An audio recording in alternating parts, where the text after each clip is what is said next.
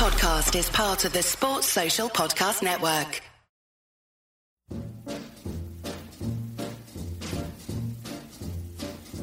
Oh, the shark, babe, has such teeth, dear, and it shows them pearly white.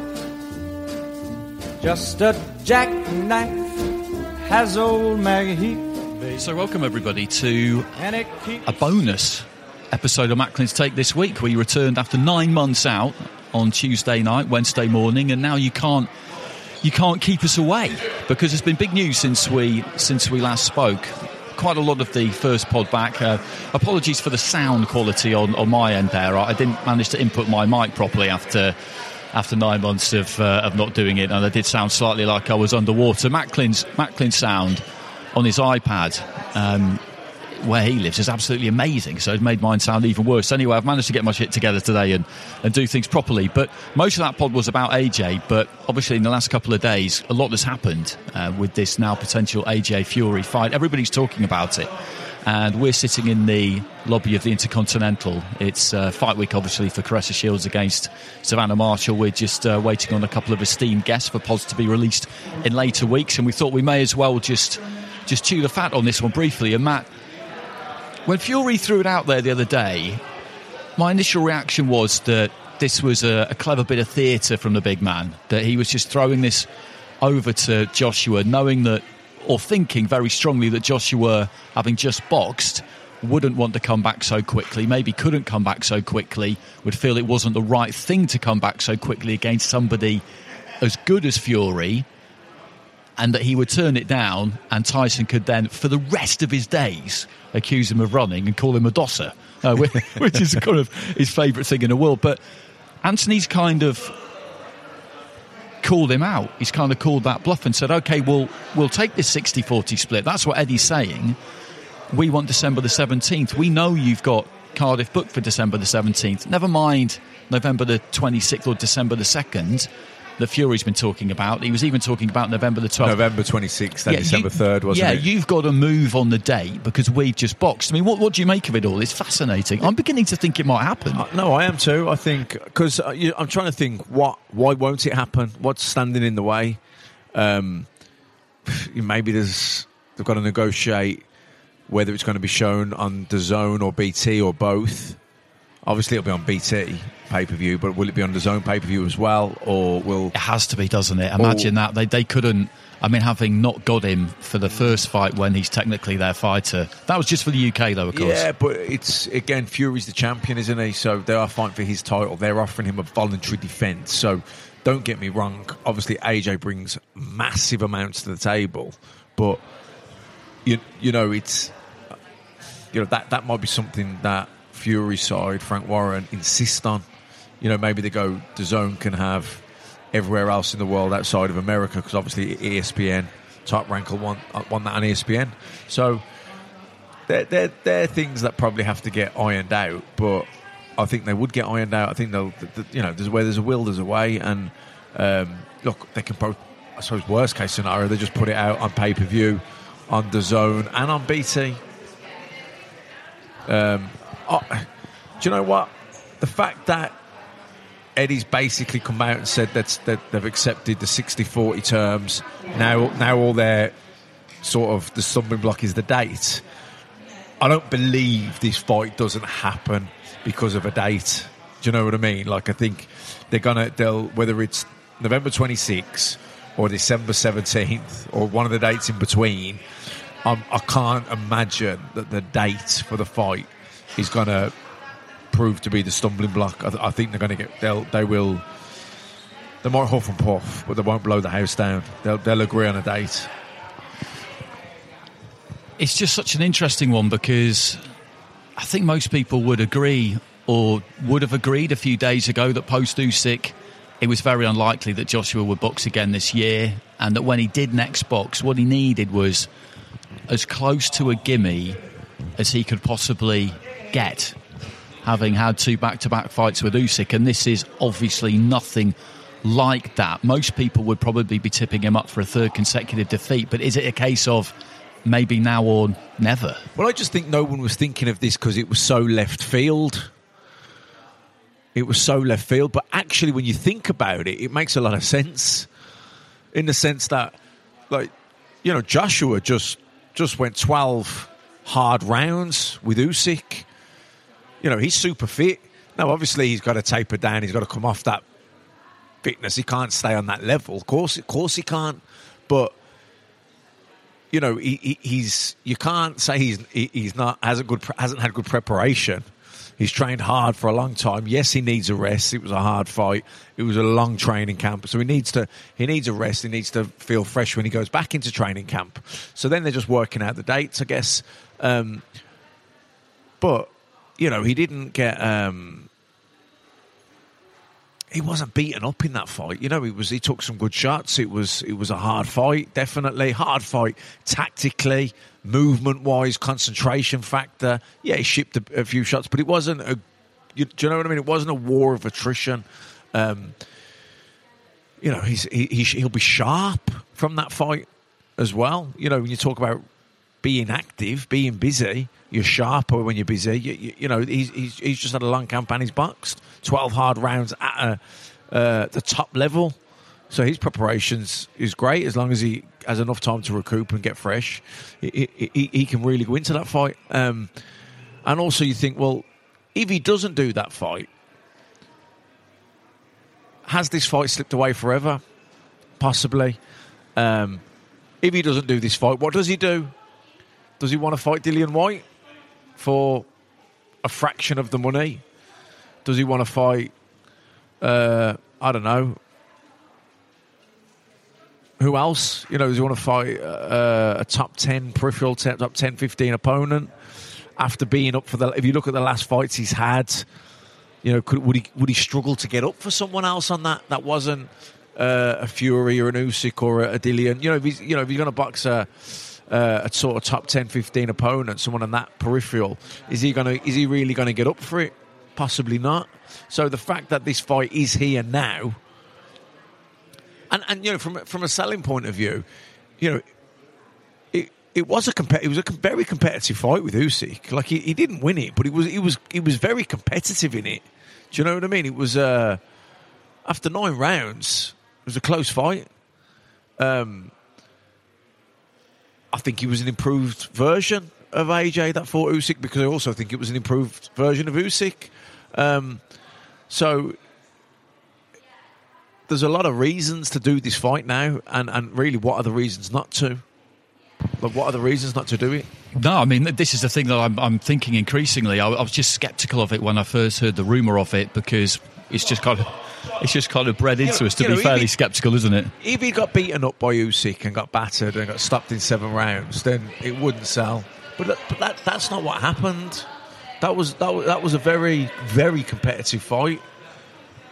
You know, against a guy who's an absolute stylistic nightmare to work out. Is Fury better suited? Is it a better fight for AJ than Usyk? I think so. Yeah. I mean, don't get me wrong. There's other things. There's other problems he's got to solve with Fury than Usyk. In, you know, the size. You know, he hits harder. He's obviously a massive heavyweight as opposed to Usyk not being a big heavyweight, but the southpaw movement, the trickiness, the constant making you offset, the making you having to reset, constantly keeping you turning, feinting you, like that's, you know, the Fury poses some of those problems as well, but I don't think as much as he won't be as awkward as what Usyk was. I don't think. I think he'll be able to get, with him being orthodox. I know he switches southpaw and that, but with him being more orthodox and taller, I think he'll be able to get more of his shots off. He'll be able to get his jab going more.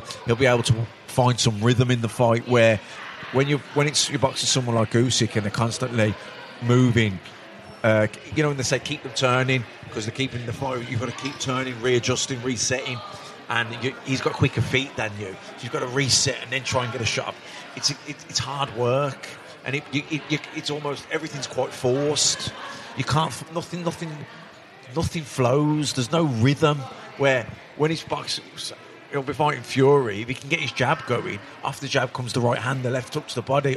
You know, there's a rhythm in that now. Now he can put combinations together. Now he's got a a bit of fluidity about his work. And when you're in that flow, it's effortless. When everything's forced and you have to think about everything, you've got to think, I'm gonna step here. Hopefully he steps there. I'll give him the feint there. If he does this, I'll do that. It's, you know, you're playing chess in your mind, but it's like the concentration factor of that. It's exhausting, and because you've got to do that just to get one jab off, or to maybe land the right hand to the body, it's like you're working so hard to get so little, and it can be discouraging. You know, it can be really discouraging. It's you know, Bellew was exhausted when he fought Usyk, and it was from that constant. I remember, and I can relate to it, because when I fought Sergio Martinez, I didn't fight anywhere near the pace against Martinez as I did with Sturm. I think I threw like 1,000 punches with against Felix Sturm, but he was there to be hit. Yeah, great defence, very tight, massive middleweight, but even when you're hitting the gloves, hitting the arms, you're putting shots together, you're finding a rhythm off that. You're hitting something, you're in the fight, you're hitting something, you're getting hit back, but you're in a fight now, and you're flowing, and it's rhythm, and this is what you've prepared for when you've hit the bag and you've gone through the pads. But when you've got a guy like an Usyk or a Martinez, or these very mobile, fast southpaw with good feet, constantly move, it's so frustrating. It's so disheartening, because you've got to work so hard and concentrate so much just to land that one jab, and then be happy with that jab for about 30 seconds. But if you're someone that likes to fight at a fast pace, dropping the pace is actually exhausting. It's tiring. It's a really tiring, because it's not flowing. Everything's forced. It requires a lot of. It's very. It takes a lot of energy out of you, even though it doesn't look like it is. And it would just be amazing, I think, for the sport, particularly in the UK, obviously, but I think for the sport generally, if this fight from absolutely nowhere ended up happening, because boxing gets criticised. I just hope it doesn't end up in Saudi. Yeah, it's got to be in the UK, surely. It has to be in the UK. But that's all they're talking about at the minute is kind of Cardiff or Wembley. Those are the only two places that have really been mentioned, because it'd be incredible, wouldn't it? For all the false starts that we have at times. I think more good fights, big fights get made than don't, but inevitably people can tend to pick on the ones that don't get made. But if this just lands, this bolt from the blue before Christmas, it's just fantastic. Oh, unbelievable. Imagine that, like December 17th. I guess it'd have to be in Cardiff, because Hey kids. Hey everybody, sitting here with a famous Slovenian philosopher. How you doing, sir? I am in health, thank you. Are you excited about something? I am excited about this latest CIA-funded venture. A CIA venture? Yes. It's called the Desire and Capital Podcast. Oh, what is it about? I refuse your fascist question. Well, there you have it. Listen to the Desire and Capital Podcast. Coming soon to a bourgeois platform near you. On your marks, get set, go! This is so crazy! they can do the roof, can't they, there? Yeah, and that's the only place, really, isn't it, that you can think of. Like I say, Wembley's been mentioned, but that's a big gamble to go out. You'd need a massive canopy, wouldn't you, for a start?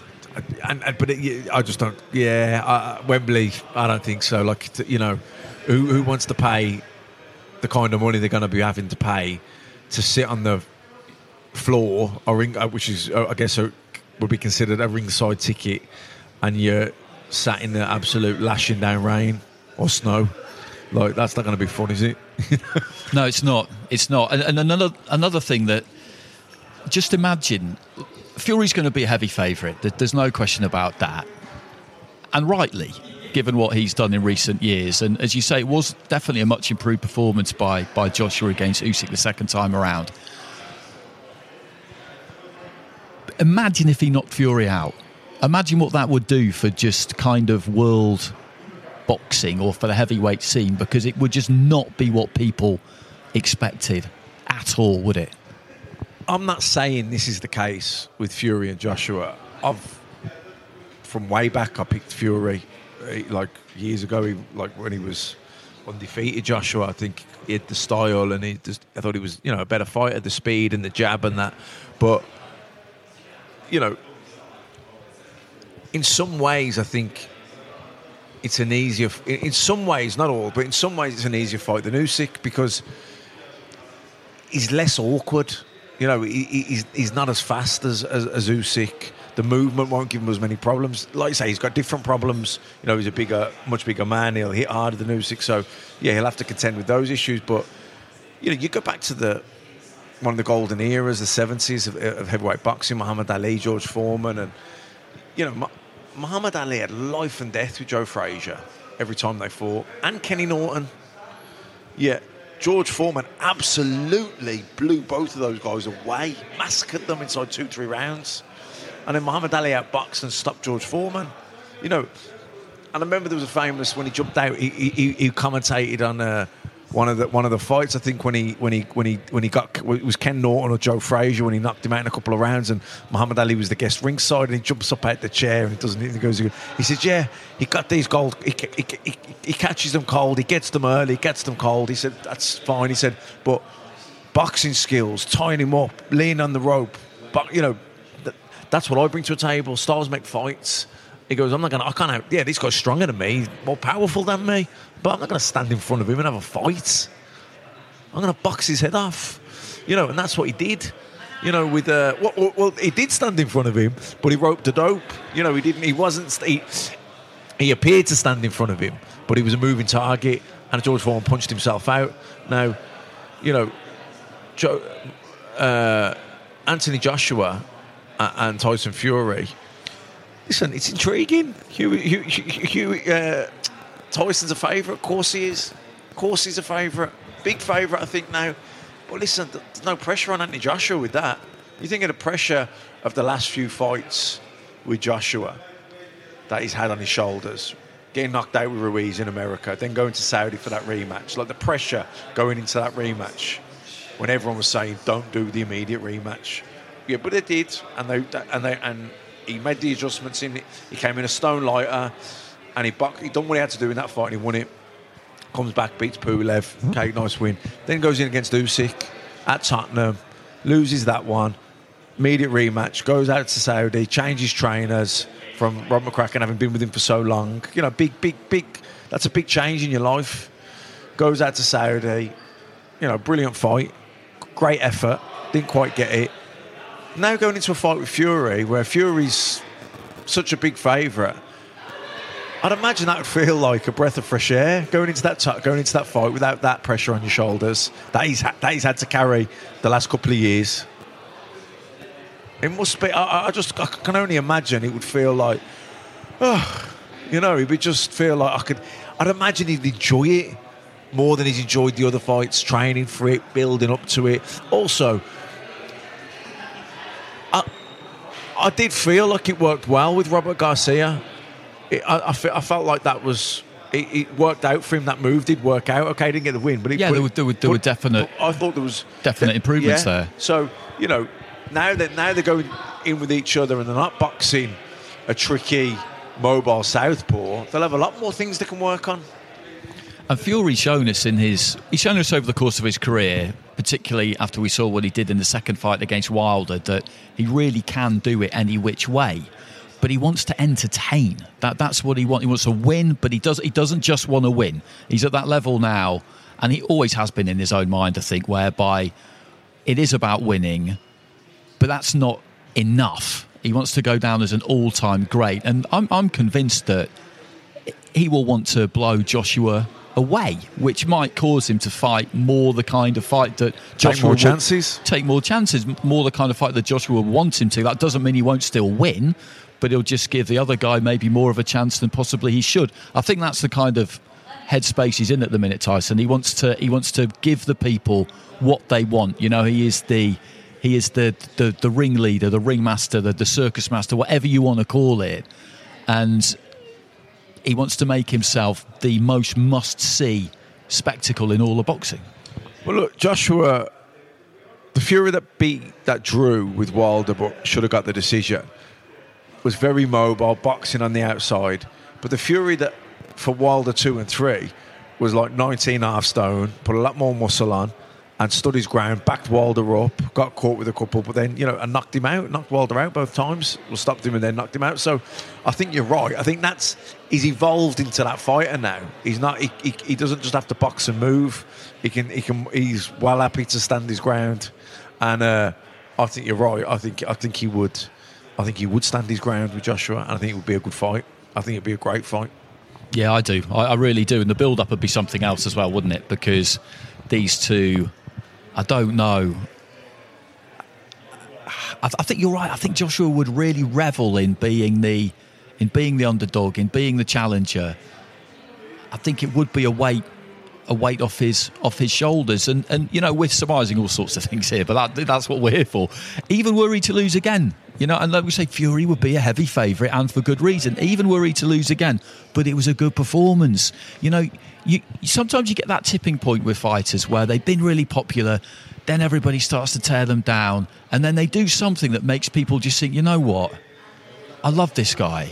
And I think this could be it for him. Win, lose or draw. He gets called out. He says, yeah, I'll take it. All right, I boxed in mid-August. You boxed in mid-April. I'll take it. I'm on. I'll do it.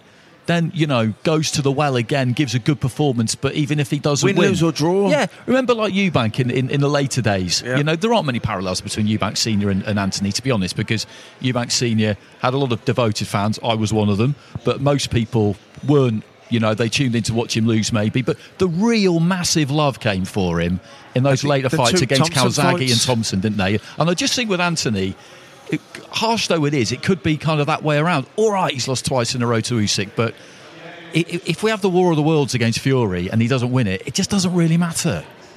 It matters to him, but you know what I mean? No, completely. I'm totally with you. Look, when you're on the way up, people, the media want to build you up. Then when you get up there, they want to tear you down. But you're right. In some cases, that can happen, and then actually, once they've torn you down, they start to love you again. Because they're mad, aren't they? The media. No, totally. Yeah, absolutely, fans, absolutely, it can happen. And if he's. I remember the Thompson fight, the Carl Thompson fight. So I was at the second one. I was only 16.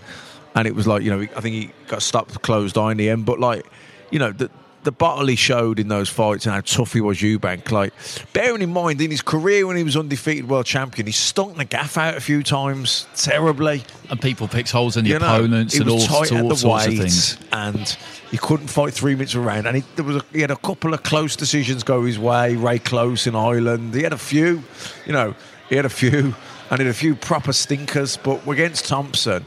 And Carl, especially Carl Thompson, those two fights, they were ding-dongs, and, because he was clearly a smaller man, like, people just sort of fell in love with him again. Yeah, they did, absolutely. Absolutely. Even people that didn't initially like him thought, nah, credit where it's due. That's it. And we could have that kind of scenario. We're all just so here for this. It's unreal, and I just hope that by the time you listen to this...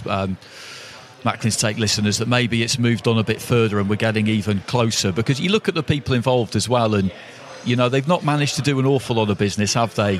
Frank Warren and Eddie Hearn, they've never even met, from what we're told, and this is the time, isn't it? This is the time for those two great houses, to talk kind of Game of Thrones, to really to come together. Now. The time is absolutely now, yeah, absolutely now.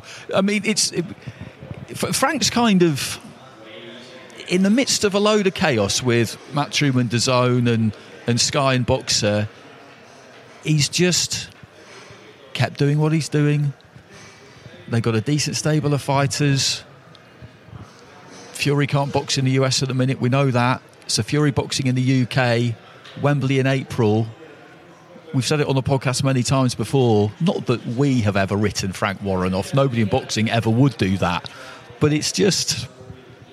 I wouldn't describe it even as slow and steady, because it's better than that. But you know what I'm getting at. He's always there, isn't he? Over the last while, when there has been an obsession, I suppose, to sign the new kid on the block, the Olympian, this one.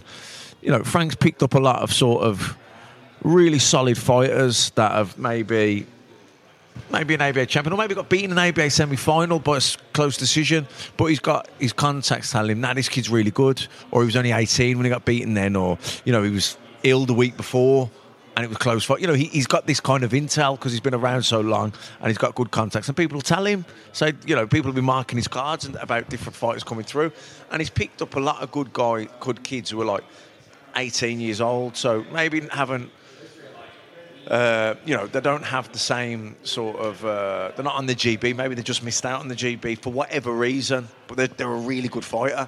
And Dennis McCann being one. He's got a few Dennis McCann-type fighters, Frank has, and he's brought them through. He's kept them busy. He's developed them. And, they're becoming good... now they're championship-level fighters. Yeah, exactly. It's just great to have... competition is brilliant. Between any platform, whether it's a promoter, whether it's a TV, and I'd make you right. I'd imagine that what would probably happen with this, that it would be a joint venture between DAZN and BT. We've seen that before with Mayweather Pacquiao, where Showtime and HBO both had it, didn't they? These things can be done. These things can be done. Big enough where there's people sit down and they concede on things they wouldn't normally, and they get the deal done. Okay. Well, we'll wrap it up there. But we thought we'd just bring in this extra one with this big news, because we are together for a couple of days this week, and it seemed pointless. It seemed a waste, really, not to jump on and talk about it. And maybe this is the kind of thing we'll do a little bit more. We're just going to see where the wind takes us with this. As I said the other day, we will try and bring one a week. We'll try and stick to that on Monday night to be out on Tuesday morning, which wasn't what happened this week, but that's what we're going to generally try and go for. But when there's something big in the wind like this, then I think we'll jump on and have a quick chat. So thanks for tuning in, everybody. The second time this week. Good to get off to a... Basically what happened, we're in the Intercontinental, we're waiting to get a couple of guests. We've been sat here for an hour and a half reminiscing and talking about the landscape of boxing, and we couldn't grab anyone. Michaela Mayer was gonna, but she's training, she's done loads, so that's fair enough. And then Peter Fury's over in the other hotel, and we said, let's just do one ourselves. We started talking about AJ Fury, so why don't we just do one on that? Exactly, yeah. I tell you what, if we'd recorded some of the other stuff we were talking about, it's really mean for me to say that without actually having any intention of publishing any of it, but we couldn't really, to be honest with you. We couldn't. Anyway, that's enough. Thanks for tuning in as always. We'll catch you again next time. On the right, babe. Now that Maggie's back in town, I said, Jenny Diver, whoa, Suki Tawdry, look out to Miss Lottie Lenya and old Lucy Brown. Yes, that line forms on the right, babe. Not that Maggie's back in town.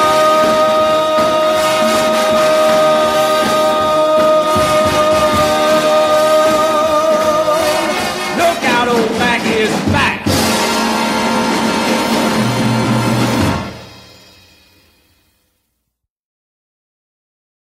Sports Social Podcast Network.